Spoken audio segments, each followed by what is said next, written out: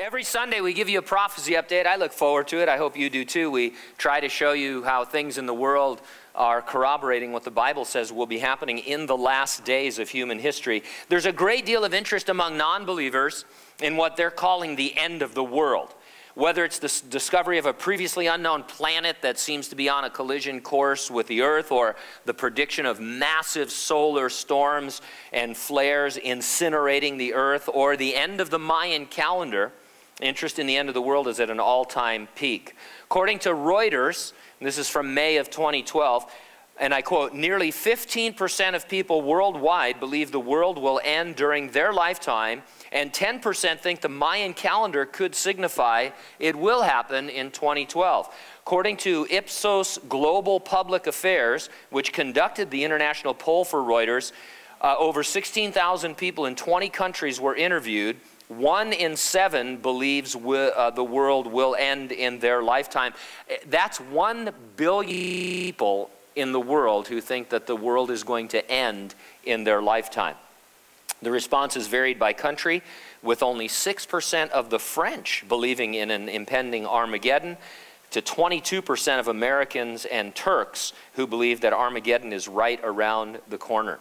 Now, if you watch educational television, History Channel, Discovery Channel, National Geographic, you'll see programming that heavily leans toward the apocalypse coming at any time, maybe even tomorrow. So how is the majority of the world preparing for the coming devastation? Well, they're partying. According to a Fox News report, this is from March of 2012, and I quote, over the coming weeks, Cancun's Visitors Bureau will put the finishing touches on their end of the world celebration plans for the city, many of them including good food, good wine, good company. As the article points out, and I quote, if the world was going to end, you'd want to spend the last days in style, right?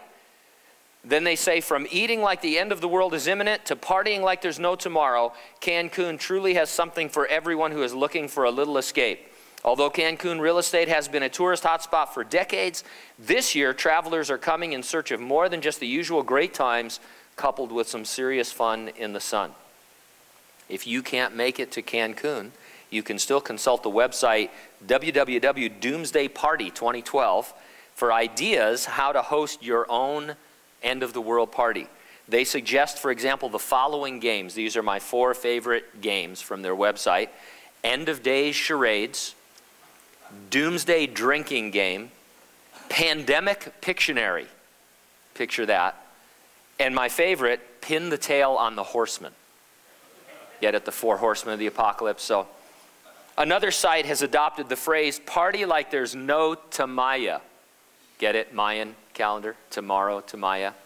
You say potato, I say potato. But anyway, if at least 1/10 of the world population believes the world will end this year, why all the partying?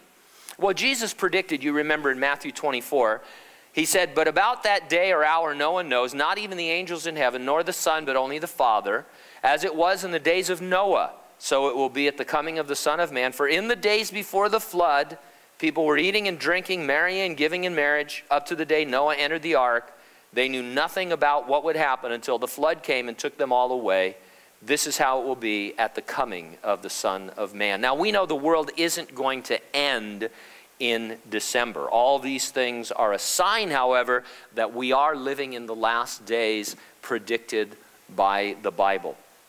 The real party is going to be when Jesus returns to resurrect and rapture the saints and take us home before any part of the Great Tribulation breaks out on planet Earth. And so are you ready for the rapture? If not, get ready and stay ready and keep looking up, because ready or not, Jesus is coming. Amen.